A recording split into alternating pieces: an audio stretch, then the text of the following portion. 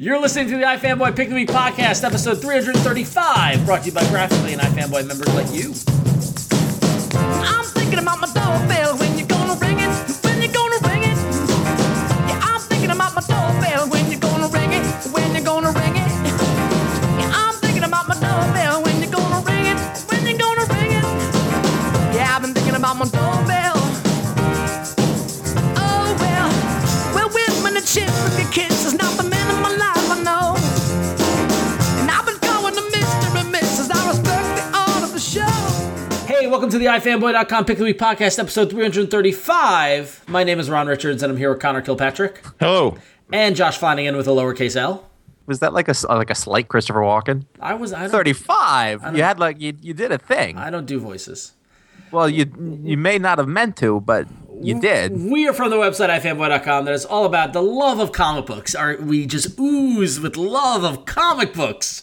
And every week we read a book. You do that Southern guy, the Colonel. Every week, I haven't done the Colonel in a long time. That's a mistake. Every week, we read a large stack of comic books, and then one of us writes a Pick of the Week review on the website at iFanboy.com. Then we come back here to talk about a lot of the comic books that came out, and we hear about what you thought of them. We kvetch, we chat, we do the whole thing.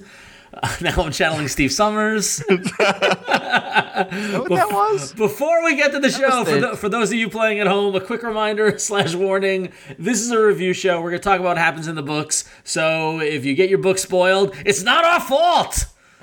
I don't know. What happened there? I tried to do Steve Summers and then I lost it. That was like Mike Francesa for a second. No, that would be a lot more sedate. That's 3. You do voices? You see, the Mike Francesa is actually a sedated Dan DiDio voice. Yes. I don't know what these comics are supposed to be. They should be illegal. I don't know who they think they're fooling.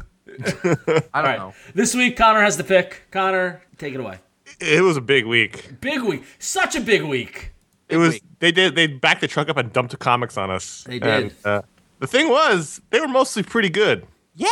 So it was a week where, if you have a week like this where I had like almost 30 books, where if they're not good, you really hate your life and your comics and everything that's going on. But I was plowing through the stack because it was a really good, fun week of books. But at the end of the day, and I was really hoping it wasn't going to be this book because we've picked it and its companion book quite a bit.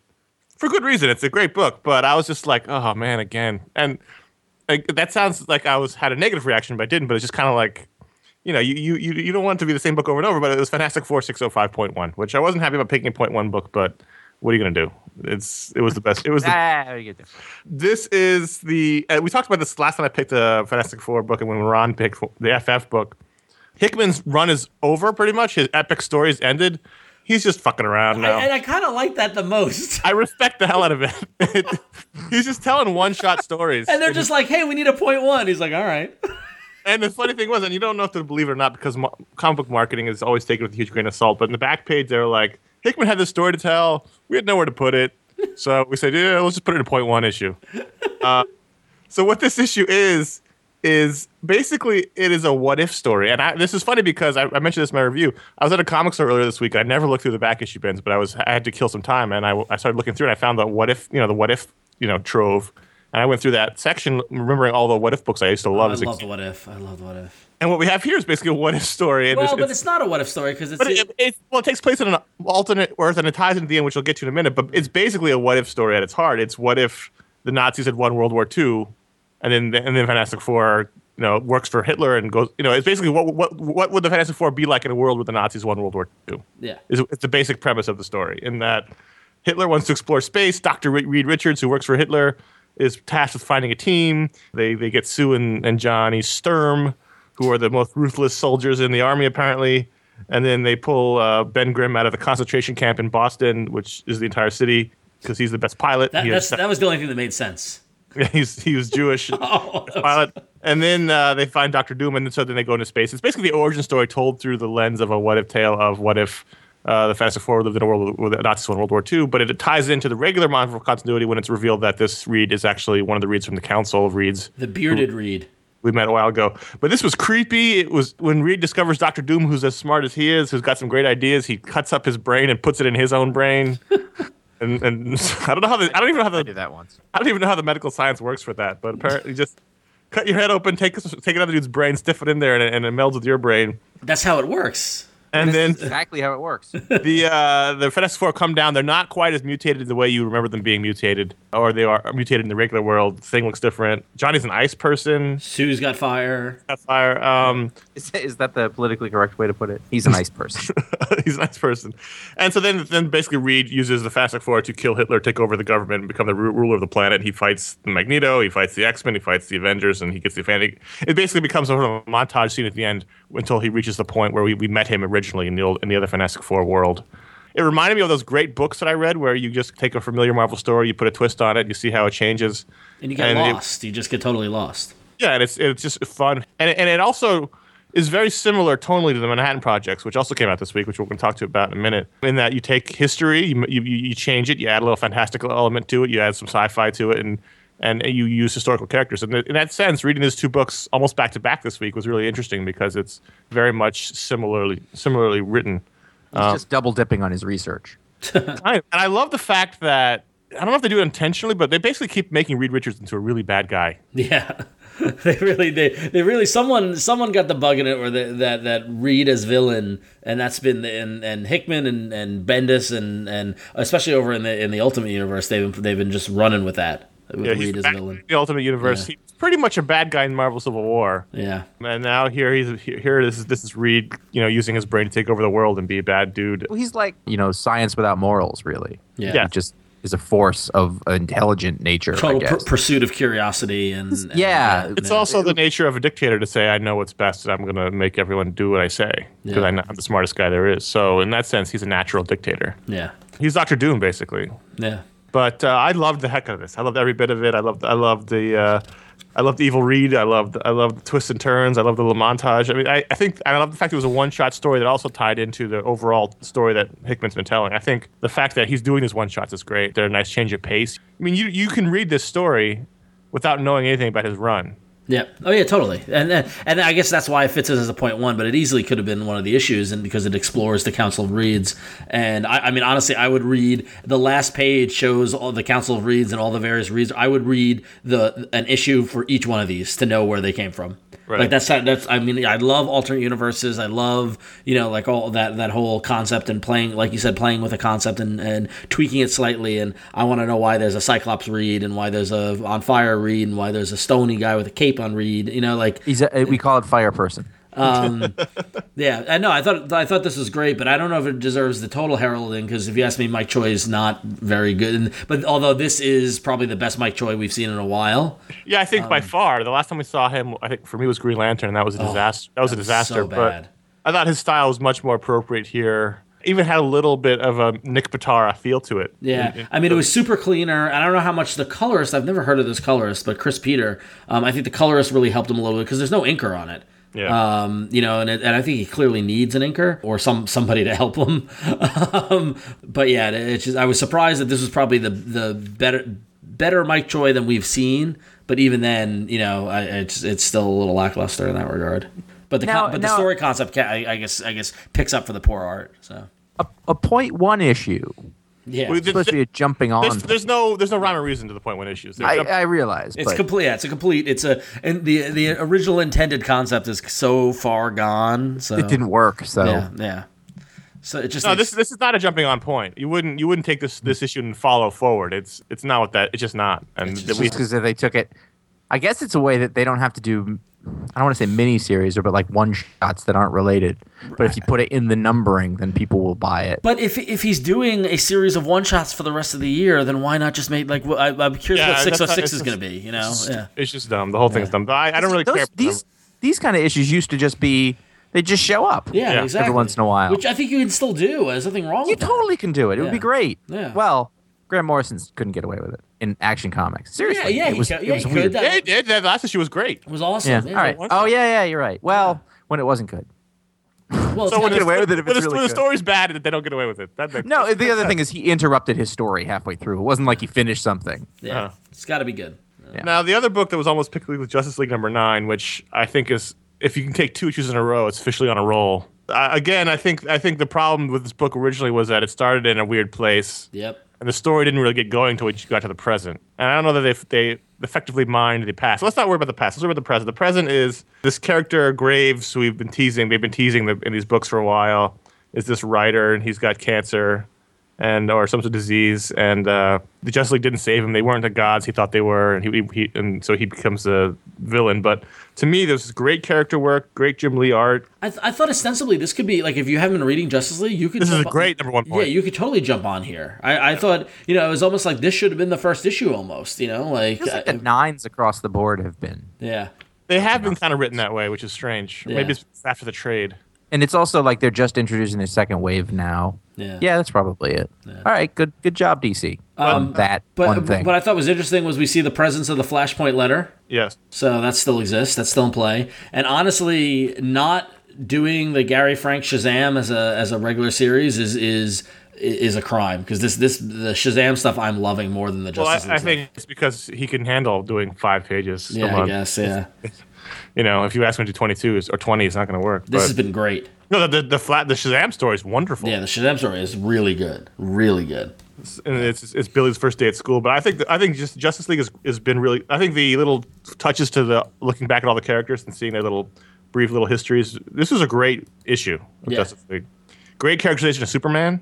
Being the Daily Planet, and Lois takes the whole staff out to lunch except for Clark, and he's gonna have to do it until Batman texts him to ask him to see his lunch plans, which is actually go fight crime. And it was a great little issue.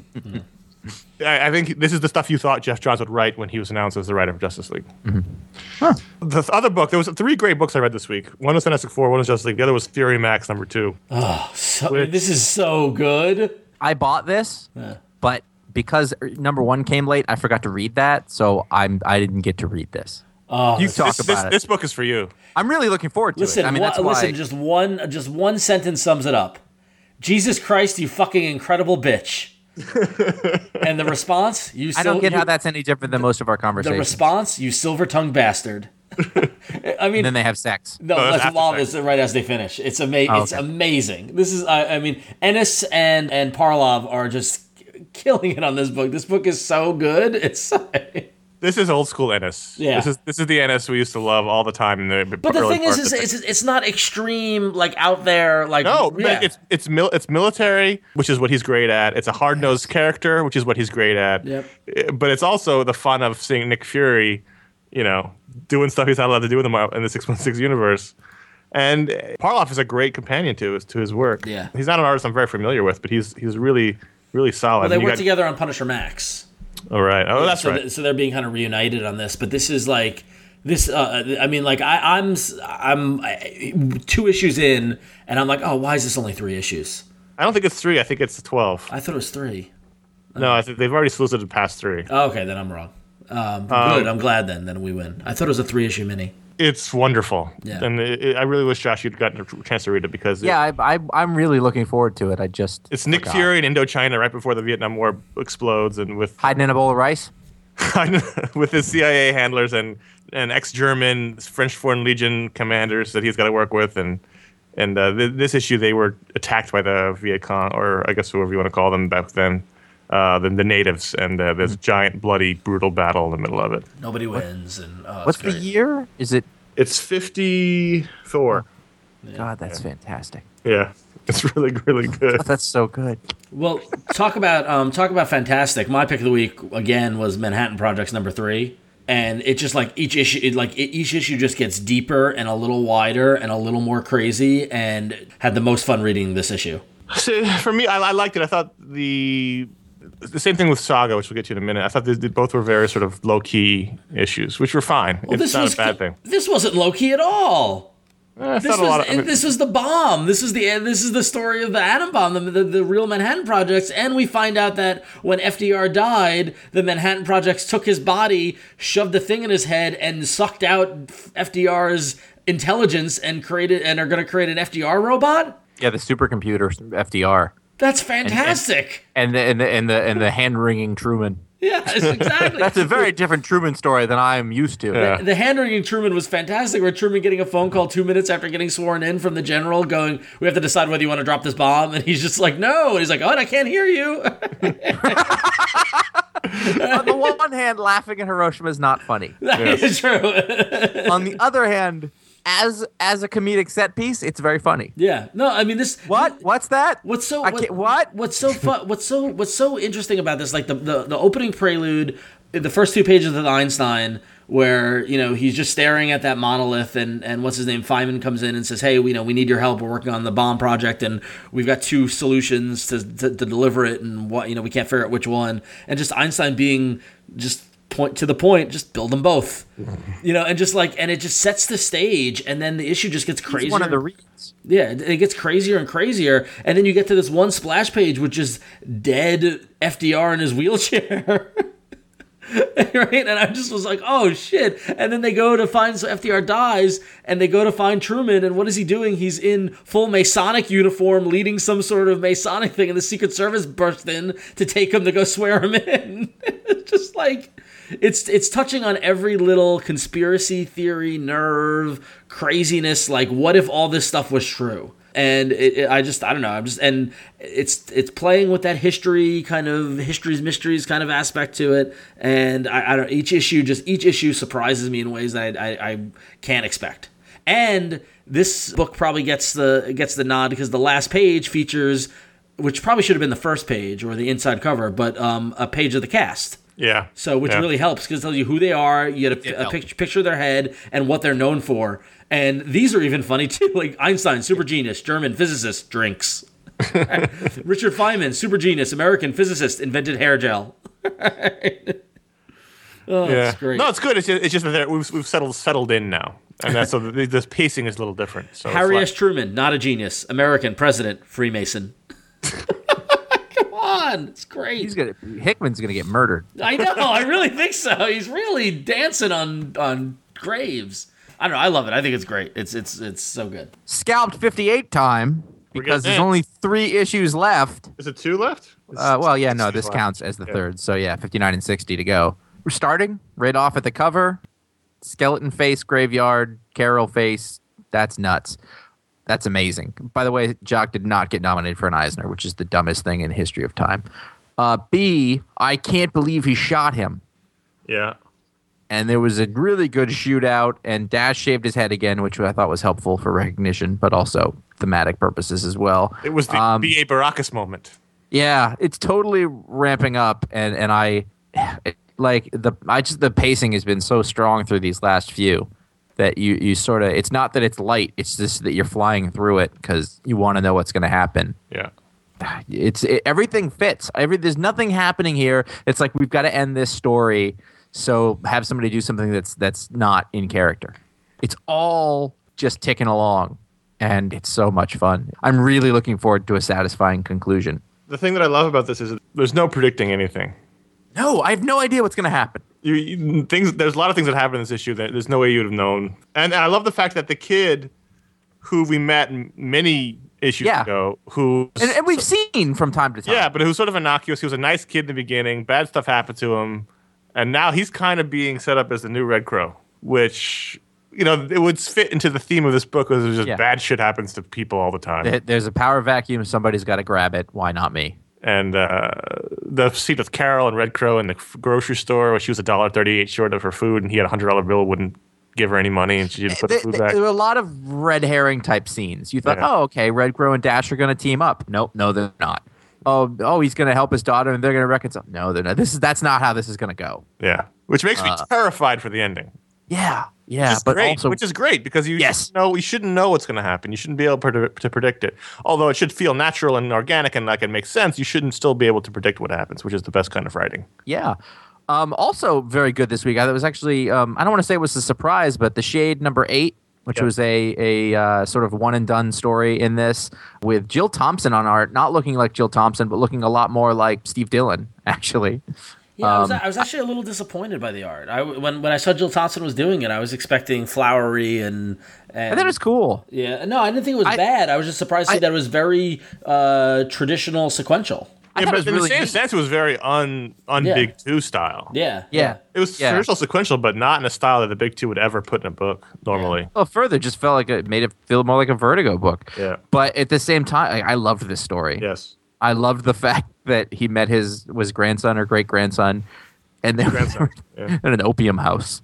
Yeah. And there was no like all the morals of everything. I thought that Robinson's prose all through this, from the dialogue to the sort of the Shade Journal part, was fantastic. It was just so fun to read, and I was finding myself really falling in love with the words. And it's one of those times where you can rarely get away with people talking like that in comics and having it not be hokey, but it worked in this really well. And I think that. I know that we're however 8 many issues in or something like that, and this comes out every 4 minutes, as far as I know. But he's actually like the Shade's starting to feel more and more like the Shade to me as we keep going, as opposed to like a little bit like, oh, it's been a while. Is this exactly right? It felt good. It was fun. The time's passed basically. Like it was. They're always. That's what it says on the cover. A Yeah. tale of times past. Yeah, I loved it. It was I love that, except for the brief scene in the middle, it's mostly just a conversation between the Shade and his grandson. Yeah, with one side knowing and one not.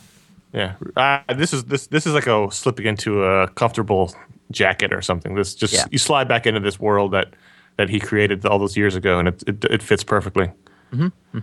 Yeah, it doesn't feel bad like going back and being like, this isn't like it was, which can happen sometimes in comics and other things. Great issue. I was handing out 5 stars like they were candy this week, which was great. That's always fun to do. Another wonderful thing is that we are brought to you by, and we are part of Graphically.com, which is a comic book store. That's one thing you can do to get digital comics that way. But another way, if you are a creator or a publisher and you want to get your stuff out to the world, then Graphically.com has what we think is a very, very good solution to do that. If you have previously been on a comic book store, you know that digital or otherwise, you have to get comic book people to go there. But what if you could take all your stuff and easily put it into all the sort of major digital bookstores, whether they went into Amazon Kindle or Barnes & Noble Nook or Kobo or iBookstore or any of that stuff, the place where people have those devices and people are looking for books there, we see that as a really good way for creators to get their stuff in there. And what we've done is come up with a really good way for you to do that. So get over to graphically.com and you can sort of find out about how that works if you're a creator. And also, if you want to just use if you want to put your stuff up on the free tools, you can have it up on Facebook. You can have it up on the Graphically Marketplace. There's all sorts of really great marketing and branding tools for creators to use in that way. And it's just a lot of really good opportunities for you to get your stuff out there from a creative standpoint. And then, if you're just a reader, there's dozens and hundreds of really wonderful books on the system by indie creators from all across the spectrum, all the way up through current books from that you know and love already. Cool. So get over there and see what we got for you. Excellent. Guys, it's a big week. It's a big week. So You know what that means. we were talking before the show, trying to figure out what to talk about in the show. We couldn't fit on our normal 10 or 11 books, so it's time for. Not only is it that, but it's super, Connor. It's super bell time. It's super bell time. Now, if you haven't heard this before, I don't know the last time we did the bell, but it's been a while. I don't remember. When we have an overload of books we want to talk about, we can't decide what to do. We bring out the bell, and that means each one of us has 15 seconds to talk about a book, and then the bell rings. And you have to move on to the next book. There's a lot of books. We've never done this many books in a bell segment before. Well, basically, this is a historic show. Yeah, the reason why we're doing Super Bell is because there were so many books we wanted for the first time ever, in honor of the Super Bell, to review every book we read. Our entire stack. It sounds like the normal bell. No, but it's a Super Bell. Well, but it sounds exactly like, anyway. It's just about every book. Yes. So Just about. We're talking about every book I bought. All right, I think it's all of them. What's missing? At one point, there was a lot of books being thrown around, and I just kind of ducked for cover. Well then, I think it's all my books. There's nothing left. I've got them all in front of me. You duck a lot. By the end of the show, we will have reviewed over 40 books. This has never been done before. Yeah, no, it's all my books. Okay. Ready? So we're gonna once again, 15 seconds on the clock. I've got a little timer here, and the bell rings, and you must stop. The next person goes, and they got 15 seconds, and et cetera, et cetera, et cetera. And all right, so Ron will start us off in 3, 2, 1, go. Avengers vs. X-Men, issue number 4. Hickman writing, Wolverine wearing a polar bear as a jacket. They're on the blue area of the moon. I give it a B. I'm still hanging by a thread with the whole event. It's still feeling very contrived to me. But the Wolverine and the polar bear with the beer was kind of I'm going to say with Wonder Woman 9, Tony Aiken's back again for a little while. I really like all the mythology stuff. It's interesting. It has nothing to do with DC. At the beginning, I was a little bored, but by the end, I was like, all right, I'm in this. I want to know how it goes. The designs are still...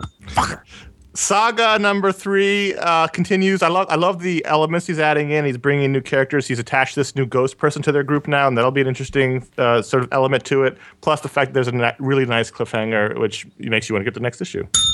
Avengers vs. X-Men verse number, 2. X-Men finally get a win. Colossus beats Spider-Man, although at the end of it, Spider-Man and Daredevil kind of fly off in Latveria, and I can't really tell what they're swinging the webs from.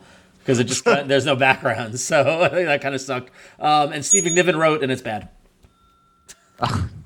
John Connor, Gods of Mars, number 3. Number 1 was pick of the week a while ago, and this is just more fun. If you read John Carter as Han Solo, it's even better. It's basically the same thing in this, and he starts a revolution, and then there's damn it. Speaking of one character as another, in DC Universe Presents number 9, it's the new arc written by James Robinson featuring Vandal Savage as Hannibal Lecter and his daughter as Clarice Starling, and she basically is a serial killer. He was a serial killer, and then now she needs his help to find the new serial killer. It seems very convenient that your ding happens right as you finish. Well, because I can watch the timer. Uncanny X-Men number 12. Greg Land must be stopped. He's using his own time up here. Finally had but enough. He only had one thing to say. Hepzibah's back, and Greg Land, bad. Thunderbolts 174. This is some time travel, canoodling, screwing up your head kind of stuff. If you like this kind of weird time travel stuff, as I know Ron does. Love it. This was crazy. How is this? This book is so much fun. I don't care that they're changing the title next time. Winter Soldier wrapped up a great arc, I thought. It's very much in the 70s vein, and it's very much in that old Brubaker Captain America vein with giant apes and Doctor Doom and Black Widow with giant hair that she shouldn't have. Again, Avengers number 26. If you're, it is a cheat. I happen to be enjoying Walt Simonson purely for the facial expressions.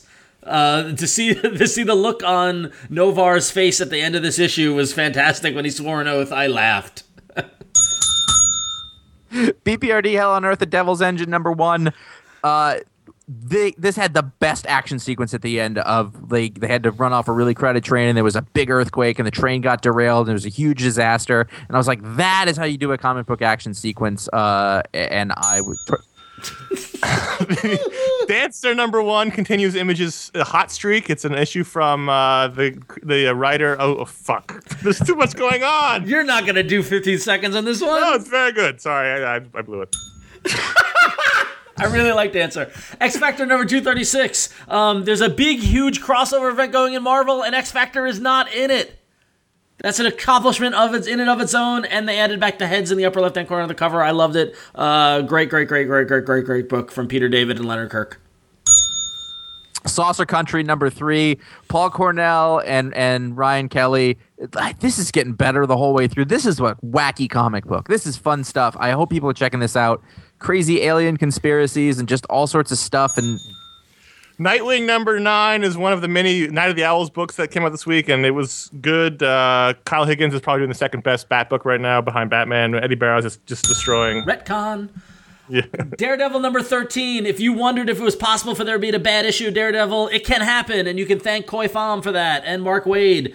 This issue was clearly not of the standard level of quality that we've come to expect from this title, and it was really, really disappointing, actually, by the end of it. And let's just get to Mike Allred soon. Activity number 6, they're focusing on the backstories of these characters, going back and seeing them in different situations throughout the world's conflicts. And I thought this one was really good, just like the last one I thought was really good. We're finally getting to know some of the characters. Green Lantern, the animated series number 2, is the best Green Lantern comic book being put out right now. And it's an adaptation of the cartoon. And that's it says it all. That says it all. I mean, it's just Green Lantern in space doing space stuff. That's what I want from a Green Lantern book. Cue the ding.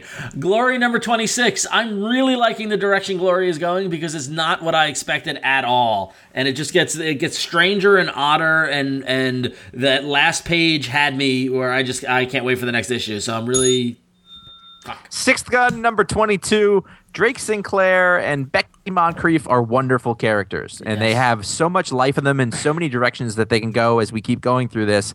And, I think Brian Hurt is one of the most underappreciated artists working out there right now. Great storytelling. Between the bell and the list and the timer and the comics, I'm completely losing track of everything. But Catwoman #9 was another tie-in to Night of the Owls. It was good. Just take a breath now. We have time. 2 seconds. And go. New Mutants #42, the third chapter of the Exiled crossover. Really good, but so many words. And this is Avnet Lanning. So many words and Asgardian, but it's really good. And having a lot of fun with it. This crossover is delivering what they promised. Breathe. I think there's a mistake in the script. I know. We're gonna ding it through. Supergirl #9. I just completely lost track of everything. We're gonna start over. Supergirl #9 has been okay. It's been. So, I was really enjoying this book up until the last 2 issues. The last issue had George Perez art, which is good, but the story is kind of okay. But I still enjoy the character, so I'm sticking with it. Venom #18, Remender and is joined by Cullen Bunn co-writing it. It was good, but I can't help but to think that the Lan Medina art is taking something a little bit away from this title, as the art wasn't as dynamic and kind of explosive as I've come to expect in this book. But all in all, it was good, and Flash revealed that he is Venom to Betty, and that was a big shocker at the end. Conan the Barbarian #4 sees the exit, I don't know if temporarily, of Becky Cloonan. And this is also the first story that Brian Wood is doing on his own, not based on an existing Conan story. And I forgot to read it. The Incredible Hulk #7.1. One thing the Avengers movie taught me is I love that Hulk, and I don't really love the Hulk as he stands now in the Marvel universe. It's not really Jason Aaron's fault; it's just the sort of the whole direction otherwise. So I didn't really love this because I don't really like this Hulk anymore. The Secret History of D.B. Cooper #3. I really like where this book is going. Big revelation, big reveal in this issue, and taking a turn that didn't expect, and it's just getting crazy CIA Russian Fantasyland. Hellblazer #291. John turns down sex from one person because he's married, and then has sex with a hooker because it was part of a spell for somebody else. So apparently that's okay. That doesn't count. No, it doesn't. They screw up John's demon twin who had raped his niece. Ooh. Captain Atom #9. I still love the art from Freddie Williams II. It's very loose and sketchy, unlike his old sort of very cold and clinical style. This current storyline I'm not loving as much. It's an exploration of the future where Captain Atom kills everybody. Did you just ding yourself? I ding myself. Batwoman #9. Trevor McCarthy on art, J.H. Williams and W. Hayden Blackman still writing. I'm out. I didn't even buy this. It's a shadow of its former self. I'm out. I'm done. Good. 4 seconds to fan. Still done. Nice work. I'm out too. I've been out. I dropped it as well. Shadow #2, I'm going for the trifecta. I was behind on the first one, and so I didn't read the second one. But I'm looking forward to it. Garth Ennis. Apparently, I don't read Garth Ennis books. That's what's happening. You love Preacher.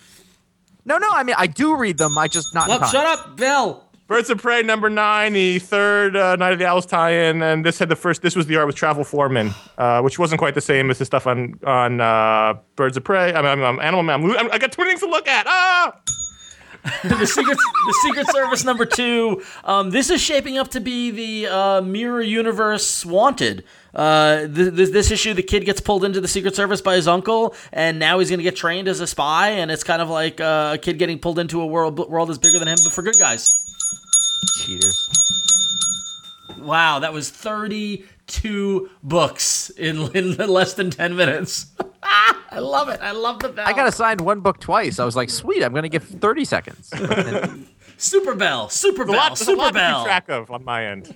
There's a lot of things to look at. We need some sort of sound effects for the Super Bell. Super Bell. You get to at least look at the countdown time. I was like, is all I got? And then half of mine ended with and.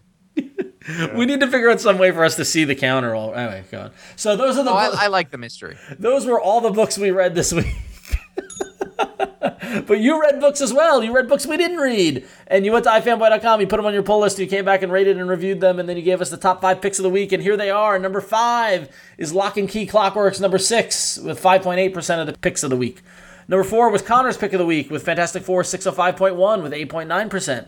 Do you think the pick of the week, us deeming a pick of the week, gives a book a bump? Depends on the book. Yeah. Sometimes. Yeah. Sometimes more people will pick it up because of it. Whether Right. they think it's the best, I think that's usually on the book's I'm merit. always curious by that. Anyway, number 3 was Justice League number 9. A lot of people agree to Connor's assertion, and 9.4% of the iFanboy community actually agree to Connor's assertion that it's a good look on Justice League number 9.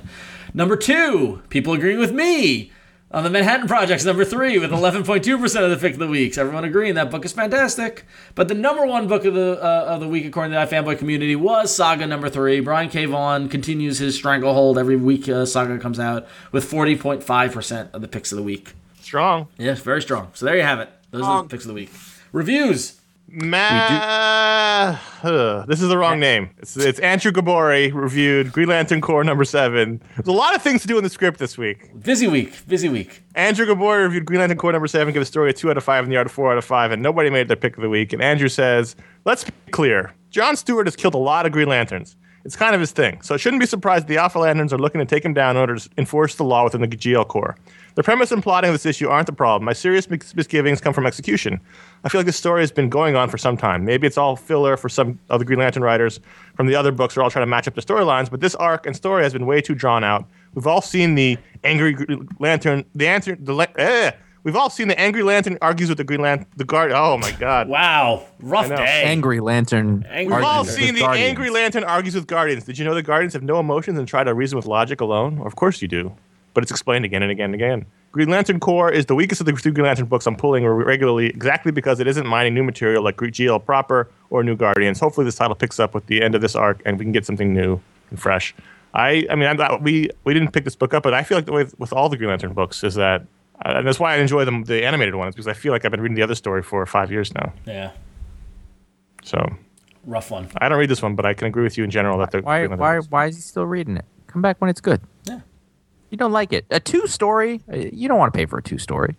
But you don't know It's beforehand unless you're psychic. Yeah, I know. But if history shows you a certain way, you can always go back. Mm-hmm. And it's not like it's Green Lantern Corps. It's fine. It's going to keep going. Is this the right name? Yes, that's correct. Okay. Middle Management Ronan. Ronan. Middle Management Ronan said of a hardcore number 1, gave the story a 3 out of 5 and the art a 4 out of 5, and nobody has it as the pick of the week. And he says, I would like to highlight the art on this book. Stealth Freeze has a dynamic feel for action pages. I love the small details he put on the fight choreography and how he's able to draw some of the, quote, seemingly important characters and made me truly believe that these people are integral to the story. It is seldom you see this in comics, and it's a welcome sight for me. The story is a high concept, but nothing revolutionary. The same can be said of the plot. We've seen these themes and plots before, but it mashed together well enough for me not to worry about it too much and went with the flow. The lettering kind of annoyed me on the first few panels mainly because it looks out of the ordinary, but you'll get used to it very quickly. Worth $2.99, just nothing special. This was the Kirkman pilot season that never came out, right? Yeah. Yeah. Stealth Freeze is very good. Yeah. Yes. Do you remember when Kirkman and Silvestri teamed up to do all the pilot season books? I didn't even realize they all didn't come out. Oh well. Yeah. Oh, I think like 2 came out. There was a ton. Wasn't there supposed to be a ton of them? Yeah, there were like 5 of them or whatever. Yeah. Well, all right. Stealth Freeze is good though. Yeah, I agree. Yeah, So. Excellent. All right, so those are the books you reviewed and read and picked as your picks of the week. Go to ifanboy.com/comics every week and you do your pull list and rate and review your books. Get on the show. It's always good to hear what everyone else thinks because we are not alone in this world at all. I feel like I'm still crashing from the adrenaline high of the bell. I know. Do you need It's a lot. Well, I'll give you a break. All right, so let's dive into the emails. Our first email is from Sarah, who writes and says, "My friends and I recently did an all-ginger superhero matchup bracket. The final fight was between Wally West, the Wally West Flash, and Jean Grey Phoenix. I hear all the time how, once you think about it, the Flash is the most powerful character in the DCU. So who do you think would win, the Speed Force or the Phoenix Force?" All right, for our American listeners, ginger is redhead. That's a common phrase in America. That's a common phrase. I feel like, well, if you're like a... Especially these days, it's like a meme. Yeah. Yeah. I'm just helping. Well, I as much as I love the Flash and Wally West, I feel as if Phoenix just did that fight is over like that. I'm pretty sure that you're biased in her direction anyway, so that's not as much as I love. Yeah. You love her more. True. Yeah. I still think it's hard for anyone to beat the Flash. It's the Phoenix. The Phoenix Yeah. can eat planets. Oh, I was just hoping to see Ferrano would explode. Yeah, that's nice. He almost did. If you were to do like a blood pressure test right now, you would definitely see a difference in numbers. That was really high pitched. I'm gonna go ahead and count that as a fourth voice. All right, there you go. All right, So the next Phoenix Force wins because it could destroy the planet the Flash is running around on. Phoenix Force wins. Yeah. Because she has control more easily. Oh, she doesn't have to use a treadmill to do any shit. Yeah. Can she do time? No. She go back in time? No. She controls stuff like that? Know of. No, not that I know of. Okay, the answer is the Infinity Gauntlet. The Ultimate Nullfire. Yep. Next email. Edward writes in, so I've spent the majority of the last few days catching up on Avengers, Earth's Mightiest Heroes, and I got to thinking, have any of the animated universes, Marvel or DC, ever tried to set up interlocking series? For example, Marvel Disney could use the success of Avengers, both movie and the animated series, to set up a spin-off series, i.e. Captain America Falcon, Hawkeye/Black Widow, Iron Man Extremis. These series would all exist within the same universe and even sometimes have crossovers and or events, just like comics. I feel like the closest thing that's ever come is the 90s Marvel animated stuff, and an argument could be made for the Timverse. So again, has this ever been attempted? Do you think it could happen, would happen, should happen? If HBO could do a 5-night-a-week crossover drama in treatment, why can't Disney or Warner Brothers do an animated one? In treatment, it wasn't a crossover drama. It was just a drama that aired 5 nights a week. Yeah. Animation works too differently from comics. You can't just have multiple series running at the same time like that. Yeah, because the air schedules don't always match, and they have to plan for. Sometimes you get like 5 episodes and you don't see the show for 3 months and it comes back, and cartoons are weird. Plus, I actually think they are going to do this. That's the rumor anyway. We do know they're going to cancel Avengers: Earth's Mightiest Heroes after this season, because now that Marvel has control of the animation, like they have control of the movies, they want to do all their shows themselves. Earth's Mightiest Heroes isn't a Marvel animation show. Really, I thought it was because it's got Marvel people. No, they don't control it as like they do Spider-Man. So they're going to redo a new Avengers cartoon. Yeah, but somebody actually did that one well. I know, but it doesn't matter to them. They want control. I know. So they're going to. The rumor is it's going to be in the same world as the Spider-Man cartoon, which would make sense considering what they do with the movies. But it's very difficult to coordinate cartoons like that. Yeah, well, because they have to schedule them for syndication and airing and DVD stuff like that. Like they wouldn't. It'd be hard to get them to sort of play into one another like that. Even making them sequential, they have to do that sort of sparingly. But they did Earth's Mightiest Heroes. Didn't the Superman animated series and Batman animated series cross over? No, because they weren't on at the same time. They didn't cross over, but Batman appeared on Superman. I don't know if Superman ever appeared on Batman, but I always felt like the Timverse was related. The Timverse was related. All those, so at least that version. Those four shows were in the same world. They just weren't on at the same time. They were consecutive, not. No. Superman and Batman were on at the same time at a certain point. There was the Superman Batman hour. Yeah, you're right. Yeah. And I think there were a couple of episodes where they did cross over. I don't think so. Because I watched the entire Superman series for that article I wrote. I don't think they crossed over. I know Batman. There was a World's Finest two-parter that took place in the Superman cartoons, but didn't air in the Batman cartoons. Maybe that's what I'm thinking of. That Superman show is still probably my favorite animated comic book adaptation. It was great. I used to love, senior year of college when it was on at 4 o'clock on Channel 11. Did you watch Superman? Yeah, it was the hour. I watched the whole hour. You like Superman?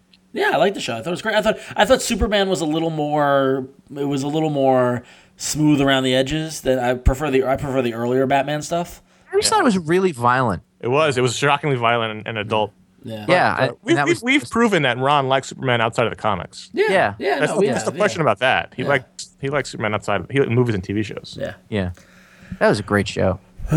Rowan writes and says, are there any comic series or comic book films that have not been critically well received, like Ultimatum or Fear Itself, that you actually really like? Personally, I really enjoy the Ben Affleck Daredevil movie and the Shadowland storyline, which are both not considered to be successes. I liked Ultimatum, so that would be one. Well, Ultimatum. But he's talking about. Wait, is he asking about movies? Both. Any comic series or film that's not critically well received. That's just everything. Yeah. I mean, I've talked about it a lot, but I really like the Ed Norton Hulk movie. Yes, I like the whole. I like the Ang Lee Hulk movie. Yeah, I did too. And I like. You know how I feel about Eric Bana. I like The Spirit. Wow, that's out there. I remember liking the Daredevil movie the first time I saw it because I thought it was going to be terrible. I've seen it since then, and it wasn't good. But the first time, there was enough stuff in it, and we hadn't seen all that many comic book movies at that point. You know what I mean? Like not like now. That was definitely a instance of wow, this is awesome. Yeah, and it's actually happened because it was one of the early movies. And then when I bought the DVD when it came out. I watched it. I couldn't make it 5 minutes in after. No, and you're like, hey, look, it's Frank Miller, and they named that guy Quesada, and the director's cut's supposed to be very good. I tried watching the director's cut. I've heard that. I don't believe it. That's what I've heard. He's not a good director, so more of it isn't probably a good thing. Yeah. I'm trying to. No. Shadowland was awful, by the way. So I'm sorry, Rowan, you're wrong there. Connor, where are you on the various Batmans? Because you seem like a guy who could find something to appreciate in things, but The movies, yeah. Val Kilmer, George the Clooney. Schumacher era. Those are awful. Yeah. Okay, just outright. I liked them when I was 12 when they came out. Then as an adult though, Yeah. they're awful. I mean, but even as a kid, I knew Batman and Robin was terrible. Mm-hmm. Yeah. I enjoyed Batman Forever as a kid. I remember being really upset. Yeah, Like I didn't even like Batman Returns that much. I liked it a lot. I mean, Batman the first one, '89, that was a religion. That was. Yeah. I really don't think of it this way anymore, but at the time, that was a Star Wars kind of moment. Mm-hmm. Yeah. But I didn't like Returns that much because it was all very. It's funny because the whole thing they were marketed as being very serious and like this is not your daddy's Batman, which is ridiculous. But it was really surreal and goofy, like in retrospect. Yeah, it's much more Tim Burton, especially compared to the Chris Nolan Drown Yourself at a Funeral movies now. Oh, so excited for Dark Knight Rises. All right. So if you've emailed us at contact@ifanboy.com and maybe we'll read it on the show. Maybe. Well, if you're lucky. All right. On to the voicemails. Our first question's about a movie that I can't wait to see come to reality. Hey, iFanboy, it's Ralph. So by now everyone saw Avengers and everyone saw Thanos was the guy at the end of the movie. So my thought is that there's a rumor that they're going to do a Guardians of the Galaxy movie. So what if they use Thanos as the big bad in Guardians of the Galaxy and have him be like this awesome badass dude that just like rips through the Guardians of the Galaxy and makes his way to Earth? And that was the setup for Avengers 2. Just a thought. Love the movie. My favorite comic book movie of all time. Love the show, guys. Thanks. Yeah, you think? That would be awful convenient, wouldn't it? Now listen, I heard this rumor a long time ago, but we know people. How did you hear it? No, it's Feige went on. He said that we were going to make Guardians of the Galaxy movie. Yeah, back. Well, no. So a couple of things. So if you remember correctly, I think we talked about it on the show. We talked about it on the Avengers show in 2010 at San Diego. Marvel in their booth for about 5 minutes showed off the Infinity Gauntlet prop. Yep. And when I took that legendary picture with the guy, the reflection of the guy, which I still love to this day, the guy, and Feige or whatever said in interviews of all the movies they want to do if Avengers is successful, Guardians of the Galaxy is one of them. That said, I don't think they're going to do a Guardians of the Galaxy movie. I think a Avengers movie is going to be Avengers Guardians of the Galaxy, and it's going to be them fighting Thanos in space. It's just going to be Avengers in space. I don't think we're going to see Vance Astro or Star Groot. Or Groot, or whether it's the modern Guardians or the old classic Guardians. I don't think we're going to see either of those because I think that's a little too outside the general movie public. But I think it'll be Avengers in space. It'll be Infinity. Can you imagine them trying to sell Rocket Raccoon? Yeah, exactly. And they sold Rocket Raccoon to me. Yeah. So that's no small thing. Yeah, I don't know. That's my opinion now. I don't know if you guys agree with me or not. But there's literally no way to know. Yeah, I mean, it's just literally.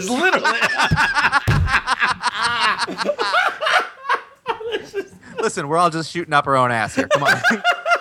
They haven't written a second Avengers movie yet. They don't even know if Joss Whedon's going to come back and do it. It would be ridiculous to not do a second Avengers movie in lieu of that. No, they're going. The question is, what are they going to do? Because we know that Thor and Captain America come next. At least what they say. So, are they going to hold Thanos in the back pocket until then? Is he going to be in the Thor movie? We know we've got Thor. Well, Iron Man 3 is next. Yeah, and then Thor, and then Captain America. They've said they wanted to do a Black Widow and Hawkeye movie. Although I think they should join them and just do a Black Widow Hawkeye movie. Yeah, they can't hold the movie. They've said they want to do Guardians of the Galaxy. They've said they want to do Doctor Strange. They've said they want to do Ant-Man has been in weird states with Edgar Wright and stuff like that.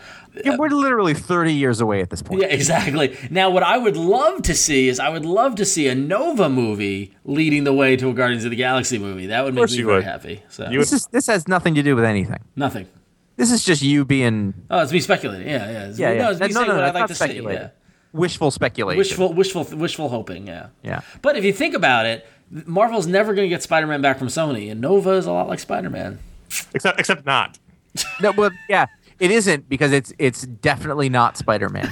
Right, no, but in terms of like a teen kid getting power. It's definitely it's not because people know who Spider-Man is and Eric Larson knows who Nova is. and you. There are more Nova fans out there than just me. Here's and another Eric one. Larson. I don't know if you noticed, but there was a Green Lantern book who's a lot more like Nova than Spider-Man. It was the Green Lantern movie, I mean. And I don't believe that they're going to make another movie like that. Yeah. Because it was very bad and lost a lot of money. Yeah. I think they said there's 4 or 5 movies that are actively being developed. They wouldn't. 2 of them are secret. Yeah. So who knows what those 2 movies are? Yeah. We'll find out. The Thanos movie. The Moon of Titan. The Mad Titan. All right. So one more quick voicemail. Hi, this is Jeff from Texas. I was listening to the podcast just now, and Sean brought up an interesting point about Avengers versus X-Men, and he said he's rooting for the X-Men because he's enjoying them more right now. He's enjoying the books more. And I'm rooting for the X-Men too, but I'm enjoying the Avengers more. Uncanny X-Force and Wolverine and the X-Men are the only X-Men books I read. I'm not really on Scott's side of the schism. I read all the Avengers books, but I want to see the X-Men win because I've seen the story where the Avengers are right, but I've never seen Scott Summers put everything on the line like this, and I really want him to be right, and I would love to read that story. So, just a thought. What do you guys think? I agree that the X-Men books are better right now, and I'm enjoying them more than the Avengers books. That being said, the Avengers should win because the X-Men are dirty mutants. They are filthy. Yeah. Listen, you and your prejudice. I won't stand for it anymore. They're different than us, and they should go away. There should be a law. They should put them in. They should have their own camps. That's awful. Illegal for them. Yeah. It's totally, we can say really horrible things about them because they're they're fictional. They should have their own water fountains. And Wow. This is the most uncomfortable thing that Connor has ever said. Connor. They're mutants. Oh, man. One of them can shoot shit out of his eyes. The other one can fly like a fucking bird. Oh, God. You know what I always found ridiculous about the whole mutant thing in Marvel Comics is that explain to me how they're any different than a regular person with superpowers. Right, they're not. I mean, they're genetically different. Yeah, that's the leap of logic you've got to make to be like, for some reason they hate mutants, but they don't hate. Well, because they're born different. Right, exactly. Yeah. Well, they hate Spider-Man too. He's got powers and stuff, but you're not a mutant. Oh, you're cool with me. You're one of the good ones. They hate Spider-Man too because he's a menace. I mean, I guess that goes to show you the ridiculousness of prejudice to begin with. But it's just funny that you know, for some reason they're okay with Miss Marvel, but they're not okay with. They're super cool with Captain America. Yeah, exactly. Yeah. They're Aryan poster boy. Yeah. So in the Marvel universe, they must be cool with like Mark McGuire and like Roger Clemens. Oh yeah, no, they're cool. They love their Twitter accounts. Yeah. All right. So if you have any questions, you can call us at 1-888-FANBOYS. It's 1-888-326-2697. Let's wrap this sucker up. Wow. I have a headache from that Bell segment. You should. Really, that really did a number on you. I didn't eat lunch today, so that could be it. Yeah, that could be it. I don't know. Yeah. Anyway, so in case you haven't heard, me and some friends of mine are throwing a comic convention this September in Vegas with Grant Morrison called MorrisonCon. I promise you it's going to be an unforgettable weekend. Go to morrisoncon.com for all the information. Tickets are on sale now. Would love it if I can meet you and see you there. And it's going to be a lot of fun, so definitely check that out at morrisoncon.com. Additionally, we do another podcast on iFanboy called iFanboy Don't Miss, where we talk to a creator about a book coming out this upcoming week. I talked to Kyle Higgins earlier this week about Nightwing #9, so if you read Nightwing #9, you could hear more about it and what Kyle Higgins was thinking going into it. And next week, Paul talks to Jeff Lemire about Justice League Dark #9 as Lemire takes over Justice League Dark. An interesting time for the Jeff Lemire. Definitely take a listen to that. Subscribe to it in iTunes or go to ifanboy.com on Monday to listen to it. It comes out on Monday. The Make Comics podcast is another one of our short form podcasts that comes out every Wednesday. It's just moved to its own feed, so make sure you look that up and subscribe to that one. I'm talking to Andy Schmidt every week, former editor for Marvel and senior editor for IDW, has been around comics for a very long time on that side of the desk, and there's all sorts of fun advice that he has and big guesses that I have. That's kind of how it works. In addition, I've also got we've got some good Talksplodes coming up. That's as much as I'm telling you. Cool. We've got some good ones. Similar to that, actually, I did a Independent Voices in Comics panel at a comic store here in Los Angeles. We recorded it as a podcast, and it covers similar ground to Make Comics. Or Jim McCann, writer of Mind the Gap and the Dappermen, and Dave Campo and Jeremy Rogers, who are writing the new book, their first time indie creators, Sparrow and Crow, and Ed LaRoche, who is a self-published indie creator. He puts his own books out, doesn't use Diamond. And then Darren Davis, the proprietor. We talked about indie comics, the state of indie comics, the troubles making them, selling them, marketing them, to the store's perspective, all the stuff. Basically, it's an hour-long conversation going over the various different issues with indie comics these days. So check that out if you're interested. It's on the feed behind the show, Independent Voices in Comics. And you can find that at ifanboy.com along with this podcast. Don't miss Make Comics, all the other podcasts we've got, and tons of great posts and writing and stuff like that throughout the week. If you didn't catch the Rejected Watchmen merchandise earlier this week, you missed out. That was a lot of fun. That was a high point.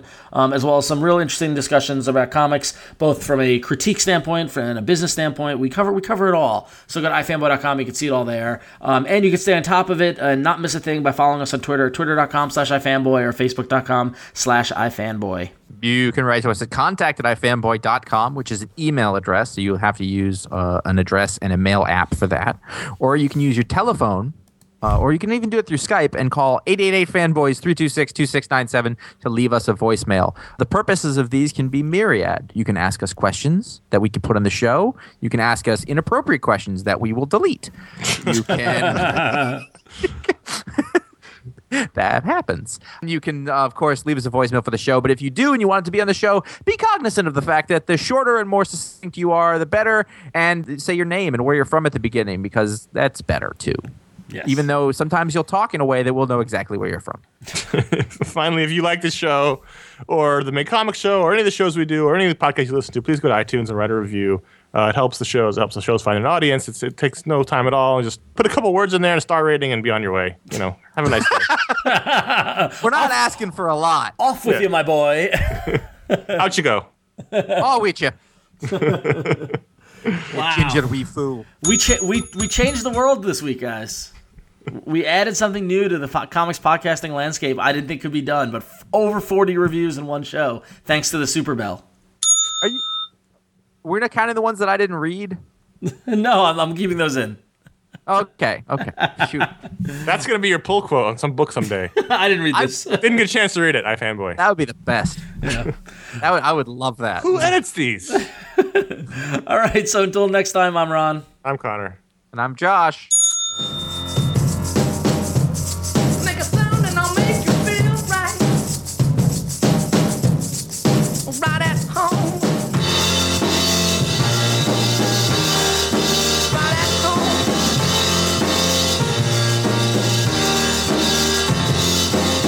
I'm thinking about my doorbell. When you gonna ring it? When you gonna ring it? I'm thinking about my doorbell. When you gonna ring it? When you gonna ring it? I'm thinking about my doorbell. When you gonna ring it? When you gonna ring it? Yeah, I've been thinking about my doorbell. When you gonna ring it? When you gonna ring it? Yeah, I'm thinking about my doorbell. When you gonna ring it? When you gonna Count ring in. it? 3, 2. Hey, welcome to the ifanboy.com Pick the Week blah, blah, blah, blah, blah. Pickling cockcast. 3, 2.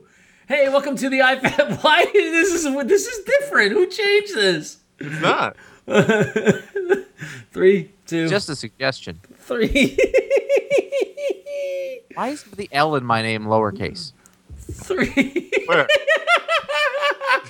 That doesn't really count as an error in the script, but I don't know. It's diminishing somehow.